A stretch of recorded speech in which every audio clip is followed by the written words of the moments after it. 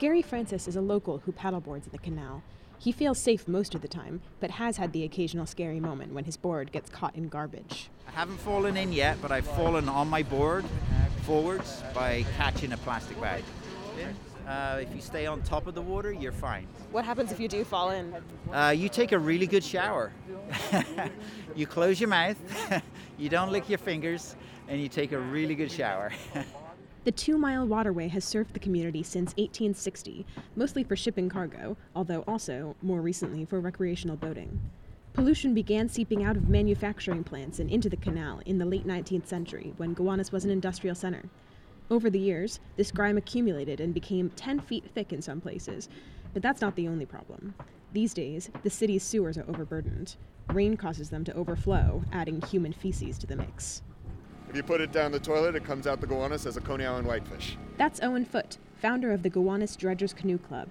He's one of many advocates who say that to alleviate the problem, New Yorkers should consciously use less water when it rains. Skip a shower. No one's going to hate you for it.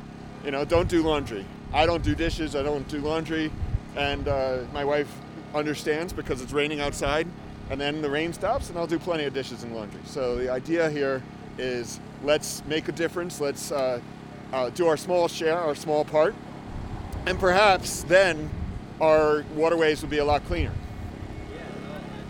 Several giant cranes on boats are now plunging into the canal and lifting sludge in a process called dredging. The whole cleanup process will take about 10 years and cost over $1.5 billion. It will also be occasionally noisy for those who live near the waterfront.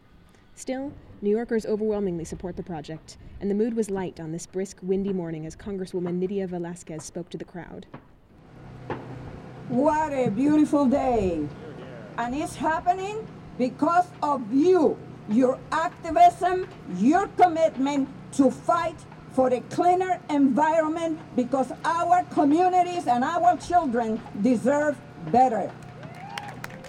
Monica Hunter-Hart, Columbia Radio News.